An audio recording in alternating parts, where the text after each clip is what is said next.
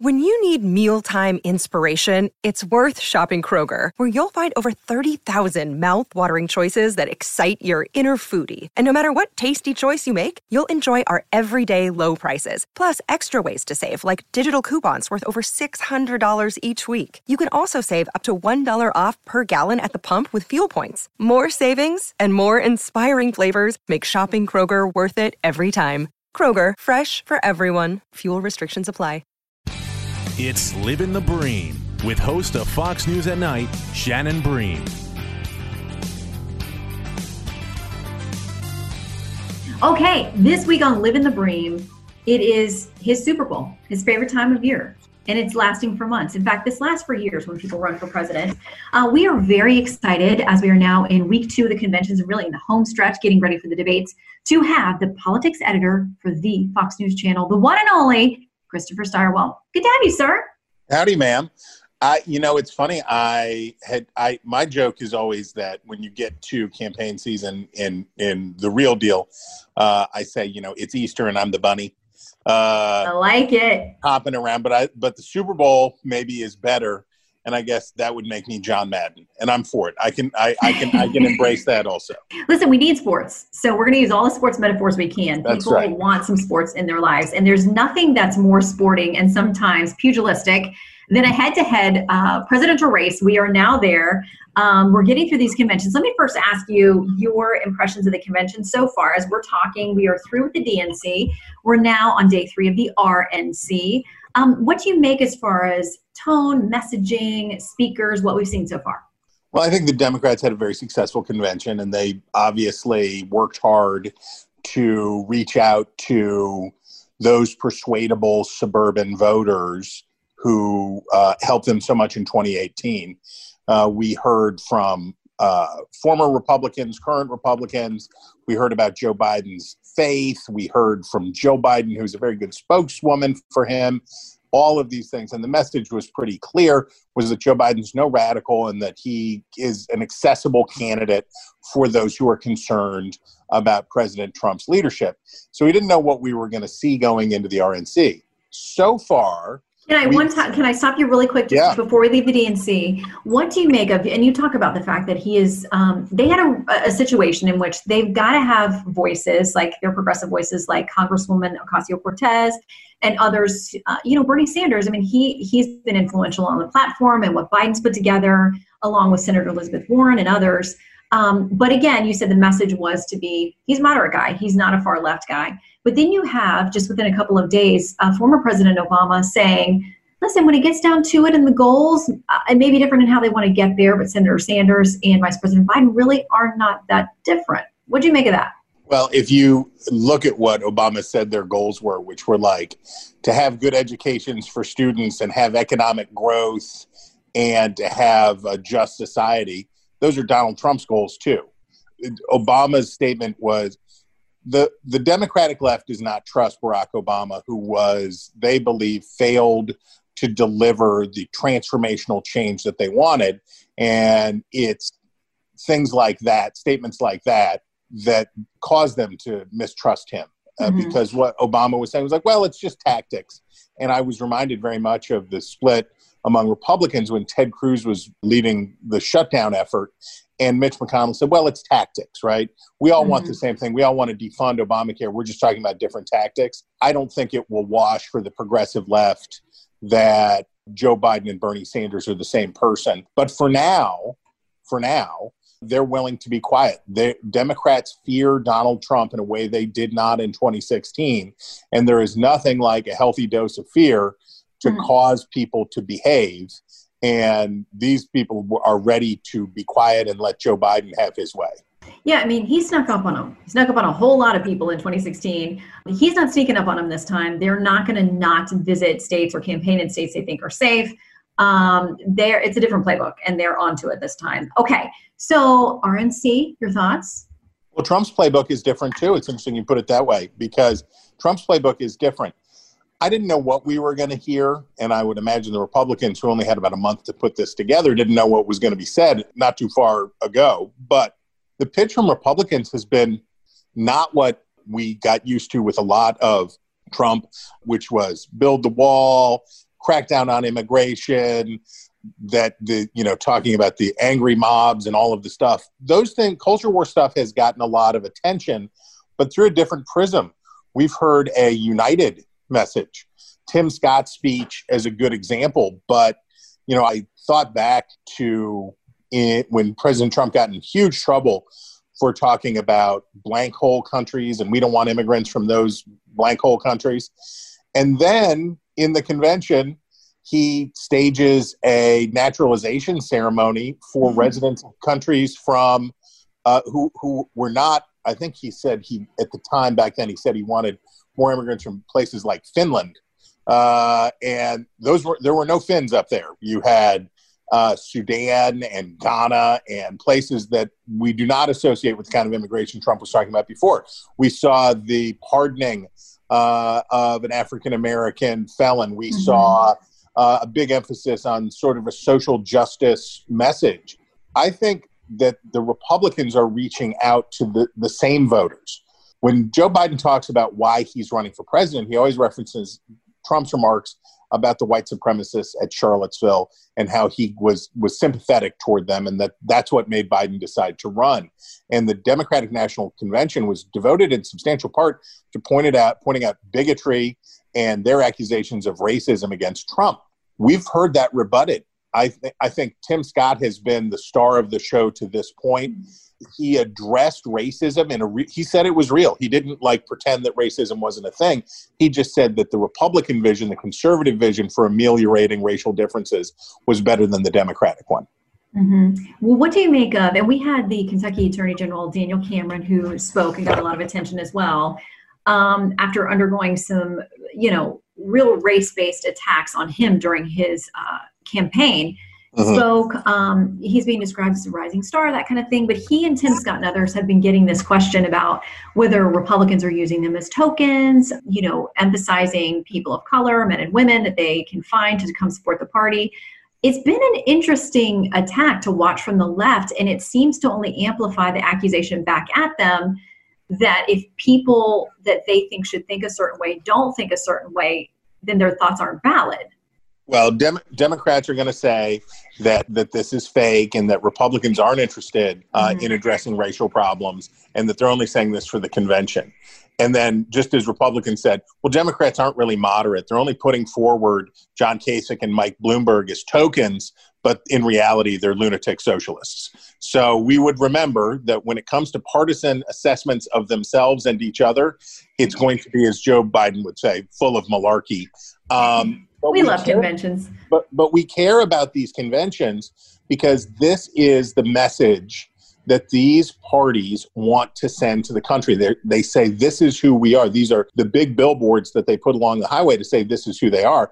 And what Democrats wanted to say is, we are a moderate party and inclusive of those people who might not agree with us all the time, but are concerned about Donald Trump's leadership. And from Republicans, we heard, this is an inclusive party. This is a party that's concerned about racial justice. And this is a party that has a place for all kinds of people in it. And I think both have made the argument pretty effectively. How do you think that the riots, the protests, the unrest that we're seeing in the streets will or won't factor into voters' decisions going into the fall? It's a tricky one because it cuts both ways.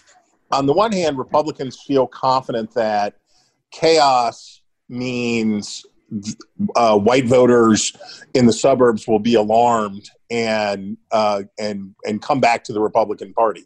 On the other hand, a couple of things are true. Number one, when we think about 1968 and how Richard Nixon won in 1968, Richard Nixon won in 1968 because he was not the incumbent and he was promising to calm things down. And that he was promising that because remember, there were three candidates running in 1968. You had George Wallace, the segregationist from Alabama, Hubert Humphrey, the sitting vice president, and you had Nixon. And Nixon was saying, I can come in from the outside and calm things down. So Biden, who scores much better on questions of race relation than Trump, has a different pitch, which is Trump is making things worse, I'll make them better. I think it cuts both ways. I think it is true that the Black Lives Matter movement risks delegitimization by outside violent actors.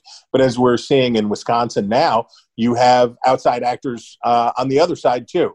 So I don't think it's a clear line. I think this one cuts both ways. We'll have more Live in the Bream in a moment. Pull up a chair and join me, Rachel Campos Duffy. And me, former U.S. Congressman Sean Duffy, as we share our perspective on the discussions happening at kitchen tables across America. Download From the Kitchen Table, The Duffys at foxnewspodcasts.com or wherever you download podcasts. Okay, so let's talk about, the fact that we are now inching towards conversations, getting more detailed about Senate and House races and seats as well. Because while, of course, there's rightfully a ton of attention on the presidential race, much of what the president is able or not able to get done has to do with those two houses of Congress. And especially when you think of the Senate, how the Senate Majority Leader Mitch McConnell has been jamming through the federal judges, making conservatives very happy. That comes to a grinding halt, even if President Trump is reelected. Now, if former vice president is elected and Democrats take the Senate, it's going to be turnabout as a fair play on a number of key issues, and especially on those judges. Well, look, first, I think we can dispense almost entirely with the idea that if Trump wins re-election, the Republicans are going to hold the Senate. Of the opposite, meaning that they will. It's a package deal. You're saying if he wins, Republicans are not losing the Senate. Yeah, exactly. I got a little tangled up in my underpants there. Here's the deal: there's one Democratic Senate seat, Alabama, that's gone no matter what. Doug Jones is not going. Tommy Tuberville is going to beat him, and I don't think that's in dispute. Martha McSally in Arizona is going to lose. I don't think that's in much dispute. The Republicans, so then you're back to even. Cory Gardner looks like he's sunk in Colorado, so that would be the Republicans -1. They're still ahead. If Trump wins, you would imagine that Joni Ernst in Iowa, that Susan Collins in Maine, and that Tom Tillis in North Carolina are okay as well, that they're probably going to be okay. Georgia's a disaster. They've had a bad primary. They've had issues. But you would imagine that the Republicans would hold both of those seats. If Trump loses, and especially if the polls were predictive, if Trump lost by 8 points if the election were held today and he lost by 8 points, you'd imagine Republicans would lose the majority of those seats. Somebody might be able to hold on, but you wouldn't hold out much hope for Tillis or Collins or Ernst, at least. So it gets the Senate will probably follow the presidential, which is to say, if Biden wins by a lot, the Democrats will probably take the Senate. But if Trump holds on, the Republicans probably keep it. Okay, let's talk about the House. Flipped in the midterms, it is under Democratic control. Democratic leadership predicting that they will grow that number. What did the tea leaves say to you? So the Republicans have really struggled on the House side. They've struggled to raise money. It's always hard to raise money when you're not forecast to win back the House. The big money donors and the PACs come in and want to back winners. So they've really struggled on the fundraising, and they've struggled a little bit on the candidate recruitment too.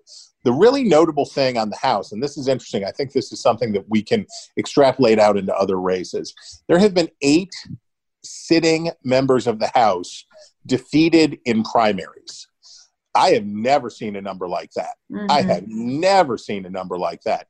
It's been more Republicans than Democrats, but it's been in both parties, and it's been a strong rejection. So first thing we can take away from House races, it's a bad year for incumbents. Yeah, I was going to say, I mean, it's notable for people who are not as inside baseball as we like to be with all of these things. It's been interesting to watch the progressive wing of the Democratic Party take out so many of their incumbents successfully. And these are longtime people like Congressman Eliot Engel, but other, upstarts who are, when it happens on both sides, when extremes to the left or right win the primary, then the party's always worried about how they're going to fare in the general. But it's been an interesting primary season to watch across the board. Yeah, I mean, everything from knocking off somebody like Eliot Engel to having a QAnon curious candidate unseating Scott Tipton in Colorado on the Republican side. There's been a lot of weird weirdness out there on that side. But for the House in general, the forecast now would say Democrats are very likely to hold the House. What Republicans would want to do if Trump wins, that some of the seats that the Democrats won in places like Southern California, like New Jersey and elsewhere, where they're in districts Trump won in 2016, that what the Republicans want to do is grind down that Democratic advantage, grind down the Democratic majority so that it ceases to be useful. Because remember, you're always going to have no matter who's in charge, you're always going to have a handful of lawmakers from swing districts who are going to say, well, I'm with you, but I can't be with you on this. And once you get inside that margin where those kinds of lawmakers are in control, it really cuts into things. So that's what Republicans' aim would mostly be win back some of those districts and grind down the Democratic majority a little bit so that it's not as useful. Okay. We always, have people who love us or hate us when we talk about polls, but I want to talk about one set that's getting a lot of attention over the last 24 hours or so. Some of these key battleground states looking at where the Hillary Clinton, Donald Trump spread stood at the same time 4 years ago as it does now, with a much tighter, albeit leads for the former Vice President Biden versus President Trump this time around. People who are hopeful for the reelection of the president say that's a good sign. But how do you feel about these polls, and really any polls, as we go into 2016, and whether there is this sort of, if I support President Trump, I'm not going to talk to pollsters, I'm not going to tell the truth. Is that overblown, this idea of a silent majority, or not? Yes, it is. It's not a thing. And we know it. It's there.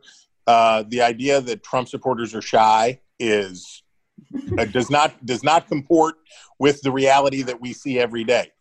Now, are there undecided voters or people who say now that they are undecided who ultimately are going to vote for Donald Trump? Yes. And are there a lot of them? Sure. Might it make the difference in some of these swing states? Quite certainly. But as we saw in 2016 and as we see again here, the polls are in 2016 missed on the state level for a pretty, what is now obvious reason. Getting white people with college degrees are the easiest people to get to respond to a poll. Yes, I'll take your poll. Okay, do tell. And it's harder to get people to respond to a poll who are working class or poor voters are hard to do. So these state polls in places like Wisconsin and elsewhere undercounted the number of these folks, because the way a poll works, and I want to bore everybody, but here's the way a poll works. We don't control for the number of Republicans or Democrats. What we control for are how many white folks, how many black folks, how many women, how many men, and we make those assumptions based on what we think the electorate's going to look like, based on what happened last time and based on what's happened in the census. And then we make an estimate. What pollsters did wrong in 2016, and I hate to harp on Wisconsin, but it was the most obvious example, was that there were not enough white voters without college degrees, which happened to be Donald Trump's strongest suit. So the polls missed in that way. And to be fair, Trump closed late. His performance, and that's what Republicans are hoping for again, he closed the gap late in those states. A lot of undecided voters, those same undecided voters we're talking about, flooded in for Trump at the end. I got to see some tracking polls that were done for a candidate after the fact, and Trump closed the gap 3 or 4 points right at the end and in Wisconsin. So he closed late because voters were like, yeah, I'll take a chance on this guy. This time, pollsters are doing a better job. They're probably even overcorrecting for those white working class voters, making sure that their numbers are higher in the sample. And the other thing is this. In 2016, there were a lot of voters who weren't sure because they didn't like either of their choices. And in the end, Trump won a lot of them who said, what the heck, I'll take a chance on this guy. We are in a totally different space this time. Everybody has an opinion about Donald Trump, and they know what they think about him. And that's good in the sense that he has more reliable support, but it also means that there are fewer of these, what do you got to lose, take a chance voters, so they're fighting over a smaller space. All right, and lastly, I want to ask you, what do you think we'll know on election night? Because the growing percentage of people do vote absentee and by mail, and that's a whole other debate about the differences and what it means, and, some of the discussion about postal service and all that. We're not going to go there. I just want to know what you think about election night. Will we know about the Senate and House? Will we know about the White House? Or is this going to be 2000 all over again? Oh, we should be so lucky to have it in one state. My gosh.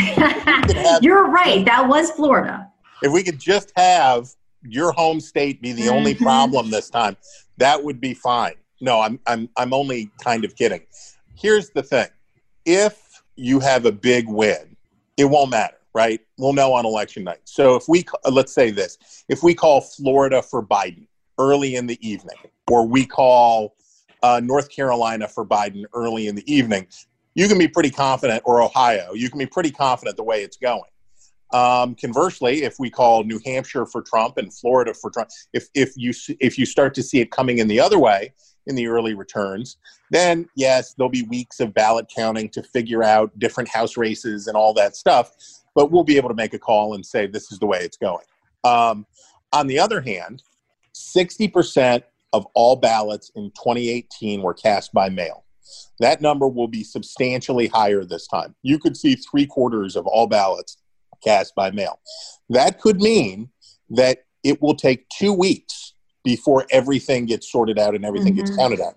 And I promise you, my friend, that when you and I are doing our election razzle dazzle, the decision desk is equipped with extra beef jerky for a long stay. We'll have lots of candy and beef jerky for an extended stay because we're building our approach around the idea that it won't be decisive. I'd love it if it was decisive. I'd love it if it was a quick end and we could say we've got a clear win, because I think it would be good for everybody to not have this drag out and be a lot of partisan acrimony. But we're preparing for the worst and hoping for the best. Here's my question, though. Is the beef jerky going to be bacon flavored? Which, by the way, Mr. Bream bought some of that. Might have been me, but we purchased some beef jerky that was bacon flavored a few weeks back, and he opens the packet and he's like, I don't understand. I think all beef jerky is essentially bacon. I don't understand this concept, but it was delicious. So it was beef jerky that was made to taste like pork?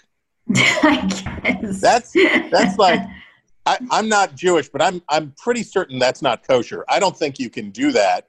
Well, listen, we buy this beef jerky that comes in all different. It's tuna. There is pork. There is beef. There are all different flavors now. And I think if you buy bacon flavored jerky, that's just bacon, right? I mean, it's just pork. It's bacon. If it's so, there is bacon jerky, and the difference is, do you dry it out to the point that it is shelf stable? I think that's what it is. But I also know that Sheldon throws down some pretty mean beef jerky in his own right. I think he does. Deer jerky. He does venison jerky every year. Let me know, podcasters, listeners, if you would like some.